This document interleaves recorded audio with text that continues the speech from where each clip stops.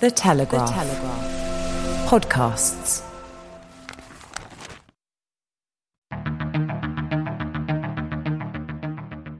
I'm David Knowles, and this is Ukraine, the latest. Today, we bring you the news from the Donbas as Russian forces continue their slow but deadly advance. We also discuss the latest updates on the energy crisis and look forward to the weekend, when Russia looks likely to default on its foreign debts for the first time since 1918. This hideous and barbaric venture of Vladimir Putin must end in failure. Nobody's going to break us. We're strong. We're Ukrainians. Every weekday afternoon, we sit down with leading journalists from the Telegraph's London newsroom and our teams reporting on the ground to bring you the latest news and analysis on the war in Ukraine. It's Thursday, the 23rd of June, day 120. And today I'm joined by the Telegraph's Defence and Security Editor, Dominic Nicholls, and economics reporter, Louis Ashworth. I started by asking Dom for the latest news from Ukraine. Hi, David. Hi, everybody.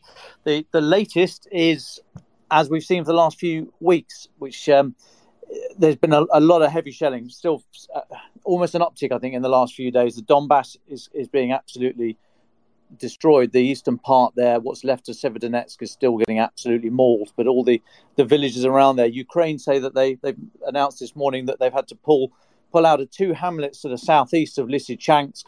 So Lysychansk is the town just west of Severodonetsk, separated by the river and on slightly higher ground, so easier to defend. However, that is a salient. That pocket there, the Severodonetsk Lysychansk salient, is surrounded by Russians to the east, north, northwest, and southwest as well. So very, very tight in there. A lot of heavy fighting going on, heavy artillery shelling. And as I say, Ukraine said this morning they've had to pull out of two hamlets just about 5 miles-ish to the southeast of Lysychansk, which will probably undoubtedly cede that little bit of ground to Russia. That doesn't close the pocket off completely, but it is getting extremely tight in there. Elsewhere, more shelling in Kharkiv to the north, civilians killed there, and in Mykolaiv to the south. So Ukraine is saying that possibly the action in the north around Kharkiv, Ukraine's second city, is a bid by Russia to get Ukraine to divert troops that way to deal with the recent uptick in shelling there. I mean, they're not backing it up. Russia's not backing that up with any sustained ground assault to try and retake any of the ground there or make a concerted push against Kharkiv, as we saw in the first few weeks of the war. So it does seem like it's just what's called nuisance shelling, which sounds a very light phrase, but it's not a great nuisance when there's 152 mil shells coming at you. But yeah, the lack of any great ground backup suggests that it is a push there just to try and get Ukraine to divert resources north. In the south, on Wednesday, we saw buildings hit by shells. A school was hit by shells, and that has continued today. Reports of civilian deaths there as well. So a lot of artillery going around the place. Ukraine also announced, Alexei Reznikov, the defense minister, announced in the last hour that the first of the US HIMARS system, the High Mobility Artillery Rocket System, the very long range is great. Accuracy is even better. So the very long range, very high precision artillery is now in Ukraine with trained crews. He didn't say numbers. You wouldn't expect him to either. But that's a good move for good news for Ukraine to have such long range and high precision artillery. And also worth noting that the Germany are supplying now the Panzer Howitzer 2000. The numbers there they are going in. We expect them in July. There's nothing to suggest they are not going to be there for July. And equally, the Gepard anti-air twin 35mm cannons, very good at shooting down drones, helicopters. So good sort of close point air defence. So the Gepard are going in as well. Should be there for July. Elsewhere, just one more thing to note. In just a suburb to the northwest of Kherson, please forgive my pronunciation, but Chornobaivka. It's literally the blob on the northwest bit of Kherson, and Ukraine has been pushing in that direction recently, thought to be now about 15 k's-ish short of Kherson. There's been an attack on the car of Yuri Tulyov, who's the leader of that, or the leader of that self-proclaimed area. he was a former director of a local bus depot. He's now the leader of Russia's appointed leader for that area. His car was blown up. He was injured, not killed. But it speaks of, as we've mentioned a few times on the pod, this growing resistance to civilian-led or maybe military-led, but resistance from the civilian population from Ukraine, which has taken particular focus in the south. And I'll take a pause there. Thank you very much, Dom. Before we come back to you to talk about EU candidacy status for Ukraine, Louis, can I turn to you, Louis Ashworth? Germany has entered phase 2 of its 3-stage emergency gas plan today. Can you tell us about this? Why have they done that? Hi, David. Yes. So, Germany's moved into the second phase of a sort of 3-stage emergency gas plan. We'd sort of known that this was coming. So Robert Habeck, who's the country's economic minister, announced in a statement on Sunday that this was going to happen. This was expected, but that doesn't stop it being a kind of a big deal. So there's a few different elements to this plan. And one of the sort of main ones is that it involves reactivating Germany's coal plants. So that's obviously a big kind of controversial issue. You sort of have to feel a bit of sympathy for Robert Habeck, who is a Green politician and entered the German government coalition as a Green, and is being forced to be the face of the sort of reopening of coal plants. But that's the hand that history has dealt him. Other elements of this plan include requesting that Germans try and reduce their use of energy, and also Berlin's offering about 15 billion euros of credit lines to storage facilities. So basically, that's going to be loans at very favourable rates that will allow the facilities to try and build up capacity ahead of the winter. The reason this has had to happen, it was sort of expected this may occur at some point during the year anyway. What has occurred, though, is that Putin in recent weeks has really cut back on the amount of gas that's coming through the Nord Stream pipeline into Germany. At the moment, it's at about 40% of its normal capacity. That is a major blow, and it's clearly, Putin putting some kind of pressure on the sort of the energy windpipe to the West. It's a very conscious effort to squeeze the West, intensify this economic pain that's been occurring for the West as a result of the conflict in Ukraine. And so it's forced this action from the Germans. Significantly, step 3 in the German emergency plan would be to bring in rationing, in which case you would start to have a prioritization of usage of energy for households and essential businesses, and other businesses would be told to try and cut down on their usage. Obviously, that's a very extreme step, and there's fierce opposition in Germany, which, of course, is a very... the business lobbies in Germany are extremely influential, as we well know. They will not be happy that this is on the horizon. But if Putin chooses to press ahead with reducing these flows, it may prove to be inevitable. So Robert Habeck has said he hopes gas rationing won't be needed, but said that he can't rule it out. And just, has this affected any other European countries as well, or is it the Germans who are taking the sort of the full brunt of it? Well, it's a pan-continental thing. So we've already, as we've discussed on previous podcasts, some countries have already been effectively cut off by Russia, and basically they have been countries that are already less reliant on Russian gas. So Russia's been kind of nibbling at the edges, and it's been less the case that in doing so it's been actually properly cutting countries off from energy and causing energy crises. It's been hitting countries that are more self-reliant anyway, or more reliant on other sources.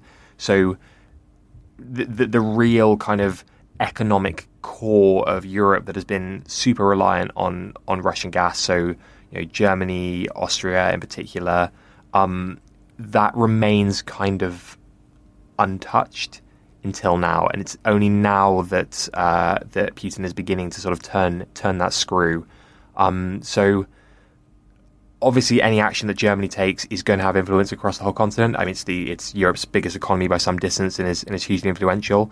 And particularly as Germany seeks to pivot away from Russia and find sources of energy from elsewhere, that is going to have a very notable effect on the global market. And that's something that obviously we've been seeing reflected a fair amount already in the sort of soaring energy prices we've been seeing, is that market expectation and reflection of Germany's need for more diverse energy sources. Thank you very much, Louis, for that. Dom, can I turn to you? Kyiv has said it's waiting for the green light to receive EU candidacy status as European leaders meet in Brussels today. Can you tell us about this? What might that mean for Ukraine and for the future of Europe? Yeah, I think this is a really fascinating one and worthy of a much deeper dive, possibly when Francis is back, because he'll have some really good insights into this. But basically, EU leaders are meeting today to discuss candidacy status for Ukraine and also Moldova. The EU chief, Charles Michel, says he expects they're going to take the decision today.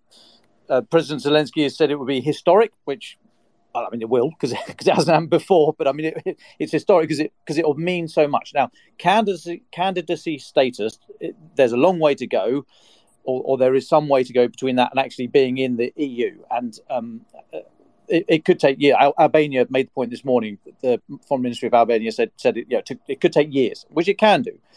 So they're not there yet.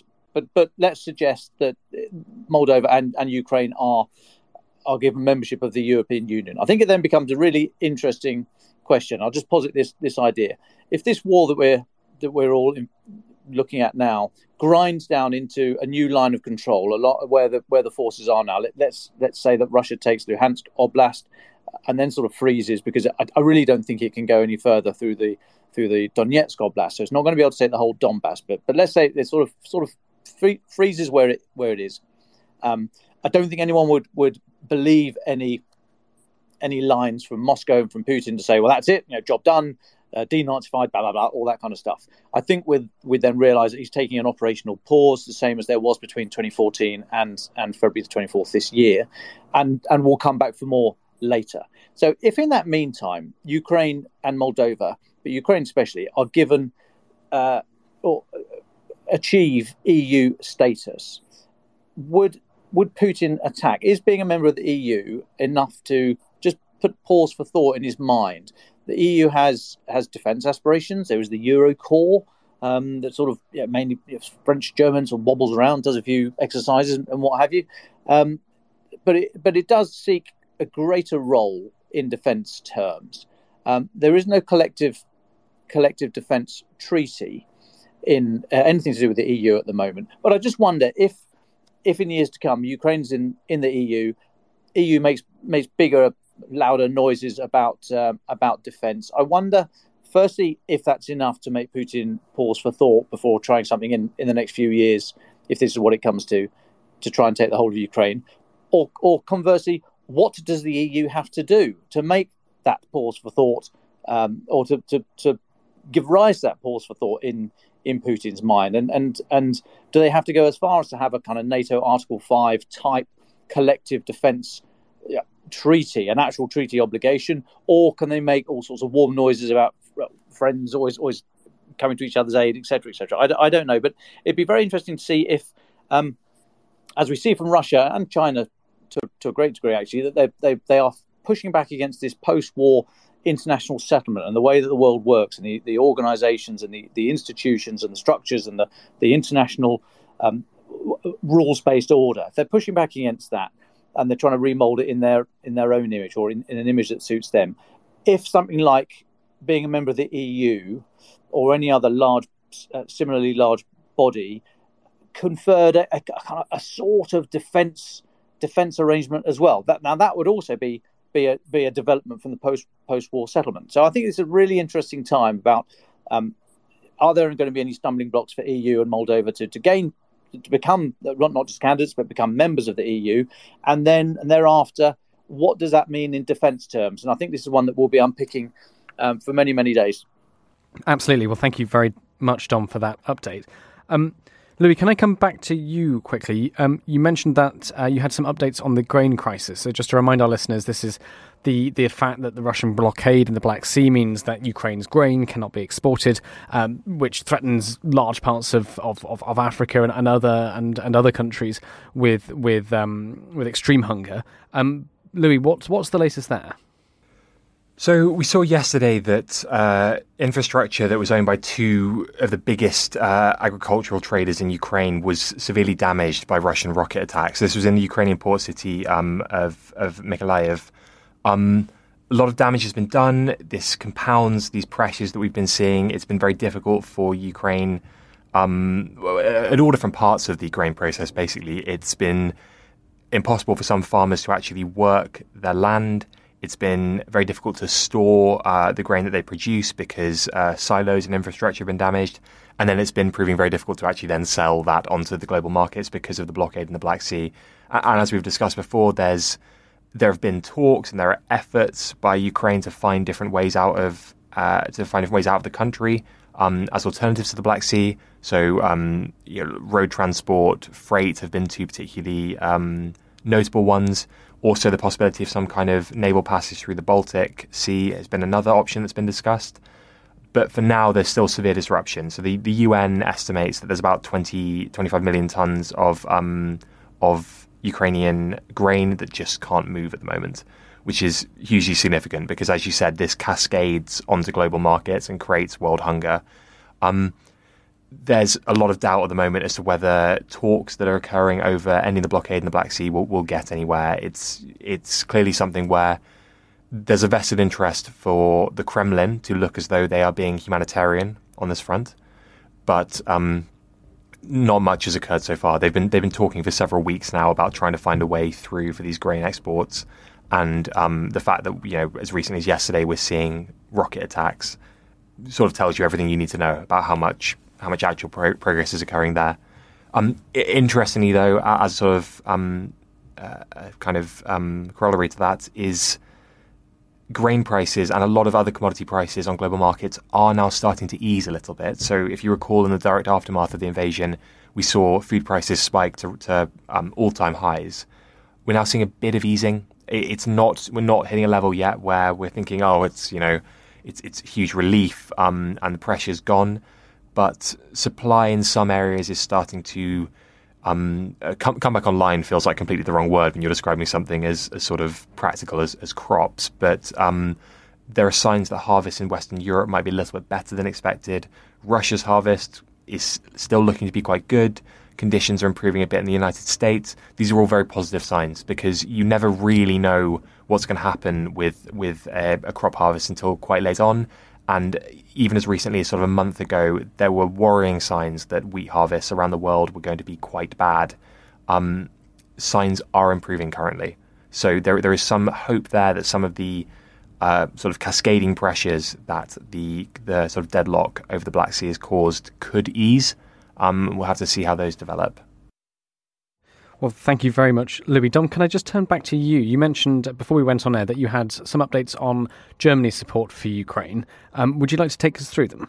Yeah, well, I mentioned it at the start, and it's the provision of the heavy weaponry that has been cause for much gnashing of teeth in recent months. But the Panzerhaubitze 2000, the big, heavy, self-propelled 155mm artillery, are on the way, if not some already in Ukraine. And I also mentioned the Gepard anti-air defense systems. These things are tracked as well, so you can go most places. And they are used for point defense. So they're twin 35mm cannons that chuck out an enormous amount of ordnance, and they're so very good at taking down helicopters and drones. And actually, they would ruin a fast jet's day if the pilot was on a predictable straight attack run towards a target, I would suggest. And they just put a huge amount of heavy metal in the air. There was some question originally about whether or not Germany would be able to supply the ammunition for that. Sorry, Switzerland would be able to supply the ammunition for that. However, I think that's largely been discounted now with this. It's not the most common nature of ammunition, 35mm, but there are enough places that produce it such that it's not anticipated that there'd be an immediate shortage of that. I think it's going with about 600,000 rounds, but if you have a look at any of this stuff online, then you'll see that it goes through pretty quickly. So, I mean, these are good news stories from Germany. I mean, we've bashed Germany. I've bashed Germany, and we shouldn't forget that there's a lot of humanitarian aid, medical support, financial support, and also so the Defence Watcher Nicholas Drummond makes the point that actually, if you look at, I mean, we're 4 months into this, and the change of direction from German politics has been incredible. Now, we all got, and rightly so, hot under the collar about Germany being slightly cool on supplying heavy weaponry. But considering that where it came from, Scholz is new in power, new chancellor, and he's had to take his party and his people with him. So it is quite remarkable. We're not there yet, until we see these things in country in action and having an effect.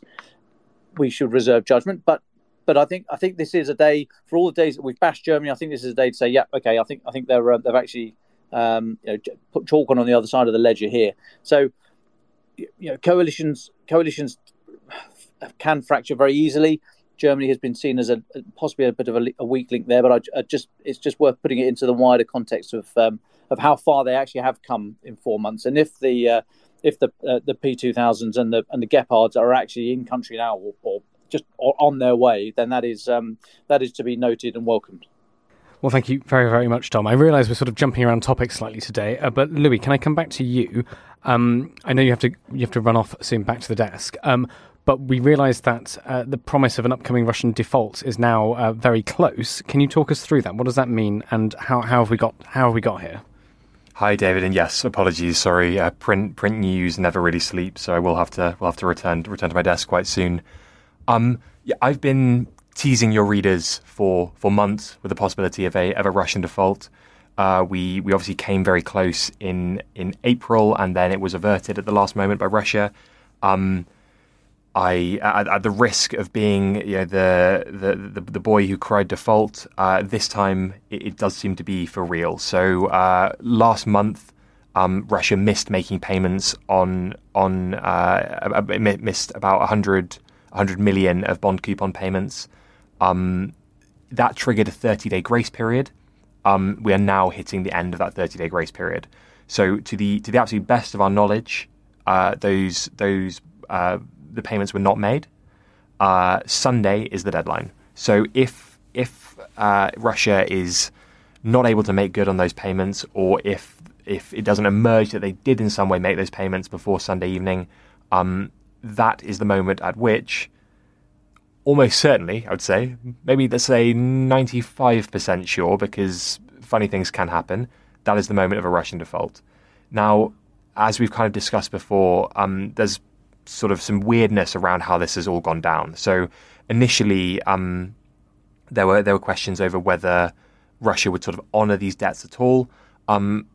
Moscow has made it very clear that they do wish to honour these debts, and they do wish to pay foreign lenders back.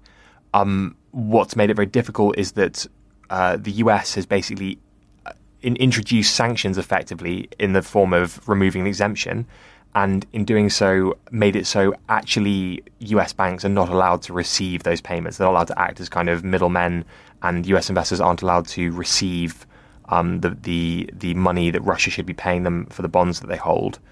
That has effectively meant that for the last 5 weeks or so, a default has been sort of a de facto thing. It's been the assumption that we will hit this point at which a default is a technical inevitability, and it would seem as though Sunday night is that deadline. So Russia's teetering. They're not going down without a bit of a sort of strop. I mean, Anton Siluanov, the finance minister, was talking earlier today and said the situation looks like a farce.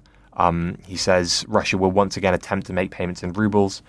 We've already seen that ruble payment would be considered to be a default because it's not compliant with the terms of these particular bonds. But yeah, he's not very happy. He said, you can. We're doing the best we can to repay these debts. He said you can lead a. I'm paraphrasing him slightly here, but he's saying you can lead a horse to water, but you can't make it drink. We are willing and able to make these payments, and it's only the US's action that is preventing us doing that.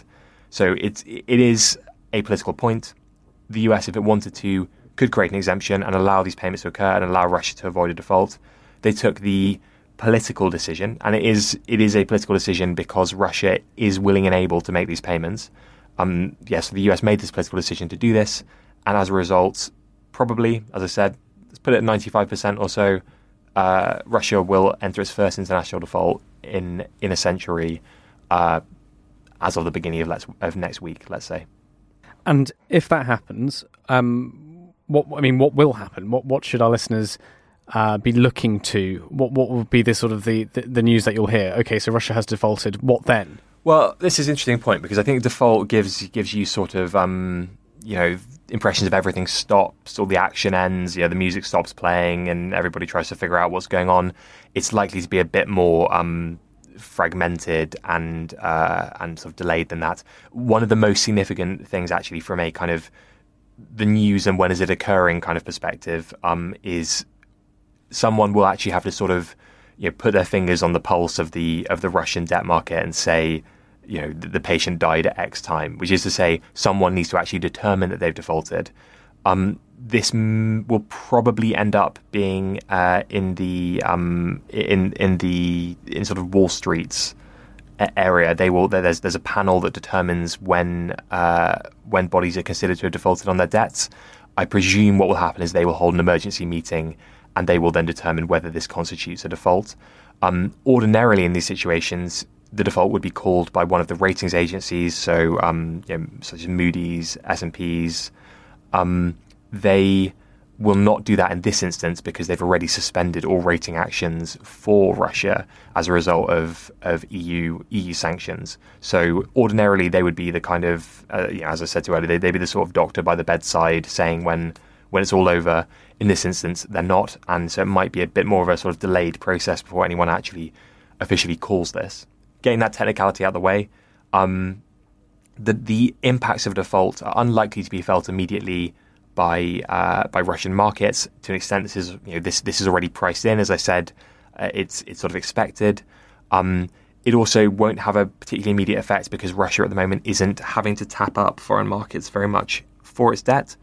Where it will have an impact is if you see a bit further down the line a push from Russian corporations in particular to try and raise money on international markets, or down the line for Russia itself to try and raise money in international markets in order to, say, fund the sort of economic rebuild it's going to need after this conflict.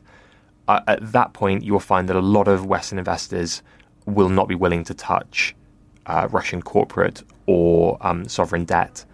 And it'll be a kind of fully sort of hands-off type situation.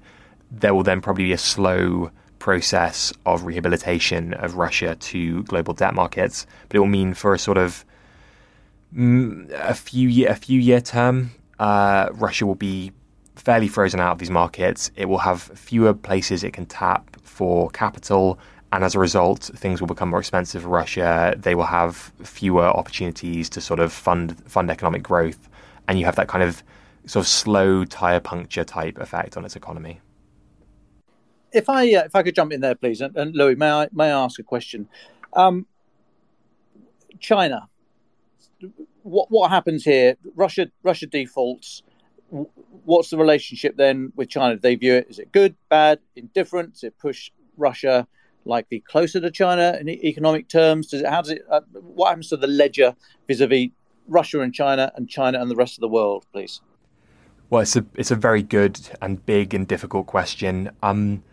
We've seen, there's a very interesting dynamic. Clearly, relations between Xi and Putin are at times very close, but China has been careful throughout this conflict to maintain a certain level of distance between it and Russia, economically speaking. There are all kinds of sort of areas of clashes. I mean, we Russia and China have their own geopolitical tensions, particularly over Russia's sort of southeastern regions. A lot of these things are sort of very complicated. Now, on the sort of broad economic point that you're talking about, a couple of things to look at, I suppose. One of the big ones is there's often an assumption that Chinese businesses in particular, and obviously China does a lot as a state, but it also has very powerful state-backed businesses that operate sort of autonomously. They are often assumed to be willing to be I suppose what we would say, I suppose you might frame it as kind of immoral actors. We might say they are very willing to sort of get their hands dirty, to get in the mix with Russian businesses, even at a time when a lot of Western businesses are trying to disengage. That's not entirely true. The United States is the world's biggest economy, and very few things matter more for an international business than being able to access the Western financial system, whether that is as a sort of participant, or it's to sort of tap it for money, or it's just to sort of operate within the sort of the trade networks that are sort of interlinked and based upon Western finance. Chinese businesses do not want to lose access to that system, and we've seen hesitancy at several points during this conflict from Russian lenders to lend money to Russia, to take this as an opportunity to make a land grab into Russia, because of that. Now, that isn't to say we haven't seen China take advantage of this. It's, as I sort of said at the beginning, it's a difficult relationship, and it's a relationship of complicated balances. China clearly economically is the far stronger of the two, and we have seen China trying to take advantage economically of the situation. We have evidence now, as a result of Chinese import figures, that China has been a really big buyer of Russian oil, which is discounted. For a while, it was unclear how much they were taking advantage of the fact that Russian oil was selling much cheaper than the global benchmark. Now we know they imported a lot of it during May. We've also seen several instances of Chinese businesses taking bigger stakes in Russian businesses, trying to get into that vacuum which the West has left by sort of pulling out en masse in response to the invasion.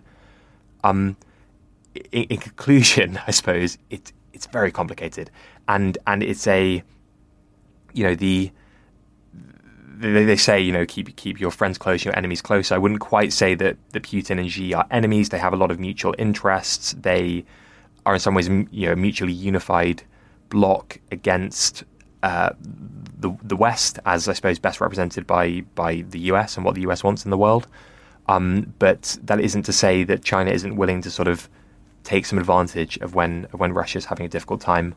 I'd say the other thing, just as a sort of addendum to that, is there was a lot of discussion at the onset of this conflict about the idea that this could sort of catalyse a division of the global economy between sort of broadly Western bloc and a broadly sort of Russia, China-centred bloc.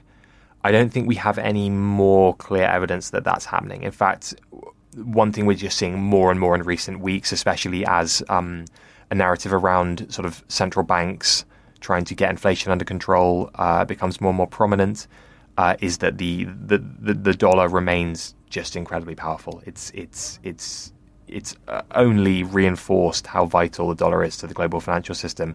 And I don't think yet, it may be something that takes longer to become clear, I don't think yet that we're clearly seeing that sort of alternative financial system emerge. But there's no doubt that this will be accelerating that schism if it is appearing at all.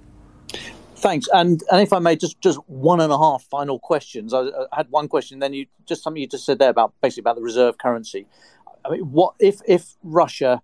So my question is, what strings are left? So Russia, they had the SWIFT string snapped. They've now had the default string snapped. What strings are left holding Russia in the international community of I don't know, trusted economic actors, I guess, whatever the easiest shorthand is, and if Russia chooses to move away from the international order as it stands at the moment and try and get closer to Russia, try and move away from the dollar being the reserve currency, what signs should we look out for to see if they were trying to do that, trying to push the renminbi as the world's reserve currency? Or we took just so far away from that. That's a fanciful idea.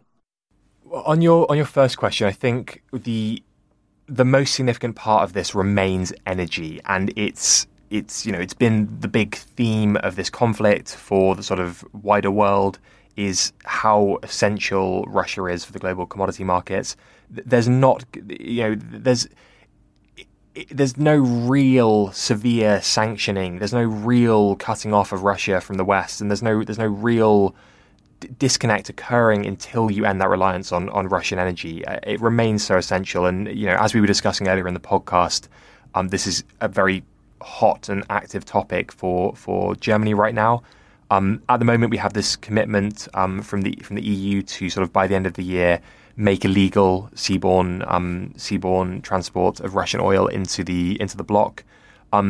If this all happens and Europe finds a way to genuinely transition away from, wean itself off Russian oil, that will be a very significant sanction, because we're expecting that to coincide with a dip in global demand as a result of probably a general severe global slowdown. That will damage Russia. That will be the point at which Russia's so this what's been referred to as Vladimir Putin's kind of cash machine. The fact that he has these huge companies constantly drawing in huge export revenues. That's the point at which finally you'll actually see an impact there, because you can fiddle around the edges a lot. You can cut Russia off from certain schemes. You can freeze it out from a lot of ways of interacting and dealing with the Western system. But as long as money is pumping back towards Russia just as fast as oil is coming the other way, you're never really having a full financial disconnect. You're never really laying on sanctions as hard as you can. And this is the huge political question that we face, and that is the kind of the crucial point. I actually was discussing with David briefly earlier that I think one of the most interesting things actually right now is we have all these commitments about transitioning away from Russian oil, about trying to end reliance. I would be very, very interested to see what happens when we hit a point, say, if in a few months from now we see the conflict end or de-escalate, or in some way there's a thaw or someone steps back. What happens then to countries' commitments about oil? Is that the point where Germany, at that point, huge inflation, huge business upset, it'll be staring down a recession. Scholz, no doubt, will be thinking about his own political position. Is that the point at which he might become a bit more lenient, and he might say, actually, say Russia has made this concession, we therefore will accept a bit more oil? It's a real sort of question. I think there's countries are walking towards the brink on this topic, and it's hard not to think that they would be easy. It would be easy to encourage them to step back if they were given that opportunity. So I think that's something that economically is going to be very important to watch over the coming months. On the point about fragmentation of the global financial system, people often talk about this decline in use of the dollar. The actual bit that's very rarely spoken about with that is the decline in use of the dollar doesn't coincide so much with an explosion of the renminbi or other currencies. It's actually the growth of the euro is a huge part there. And actually, when you're talking about dealings between Chinese businesses and Russian businesses, it's fascinating how often actually those are euro-derived relationships. I think it's going to be one of those things where people are going to just keep watching, looking at those sort of market share feels like a reductive word, but just looking at the share of the dollar in global transactions and just seeing if that does begin to tilt in the coming years. It's going to be a glacially slow process because the dollar is so embedded. But if this fragmentation is occurring, it will show up in transactional data. You'll see the euro and the dollar will become a smaller part of sort of all global financial action. And perhaps then, you see China's currency sort of gaining some influence there. But I don't expect a sort of short, sharp kind of break.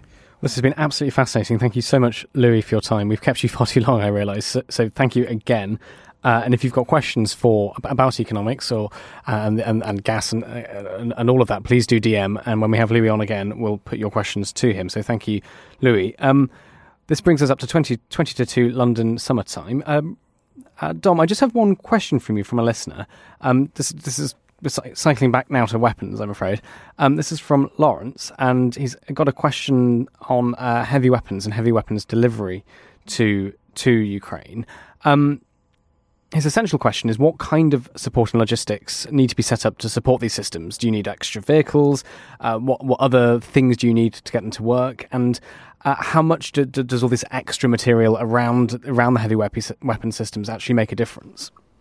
Yeah, I think so. I mean, it's a great question. It's one that we just skirt over so often to our peril.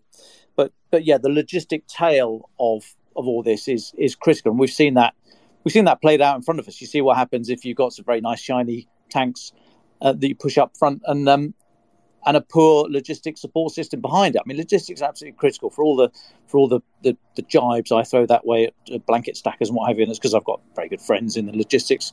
None of them bloody listen to this though, do they? But anyway, never mind. Yes, so I put a lot of jibes at the loggies, but they are absolutely critical. And it's a very long tail. You need either a lot of rail, which is what Russia prefers.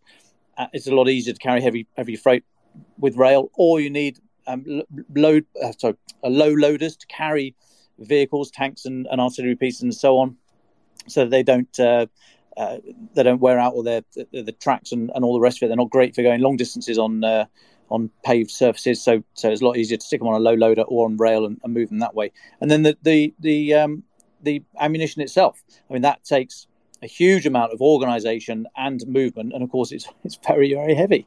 So you need all the infrastructure just to physically lift it on and off the vehicles, and that's just the stuff. And I'm not going to go over. I haven't got time today to talk about all the different components that go up to make a capability. But remember, having the stuff and having the ammunition is only one or two small parts of it. You need the training. Now we've seen a lot of training being done in Poland and Germany on these systems and others. And training is talked of quite widely. You mentioned yesterday how Boris Johnson says that Britain's going to be training 10,000 Ukrainian infanteers every 120 days. That's a plan yet to kick off, but hopefully soon. So training is absolutely vital. And the mechanics, the electrical mechanical engineer side of your military to keep this stuff going. So the logistics of it is critical. We've seen Russia try to find and stop these supplies coming in from the West. They're using what's left of their precision-guided munition arsenals to try and destroy the warehouses, try and destroy the railheads through which these things are transiting.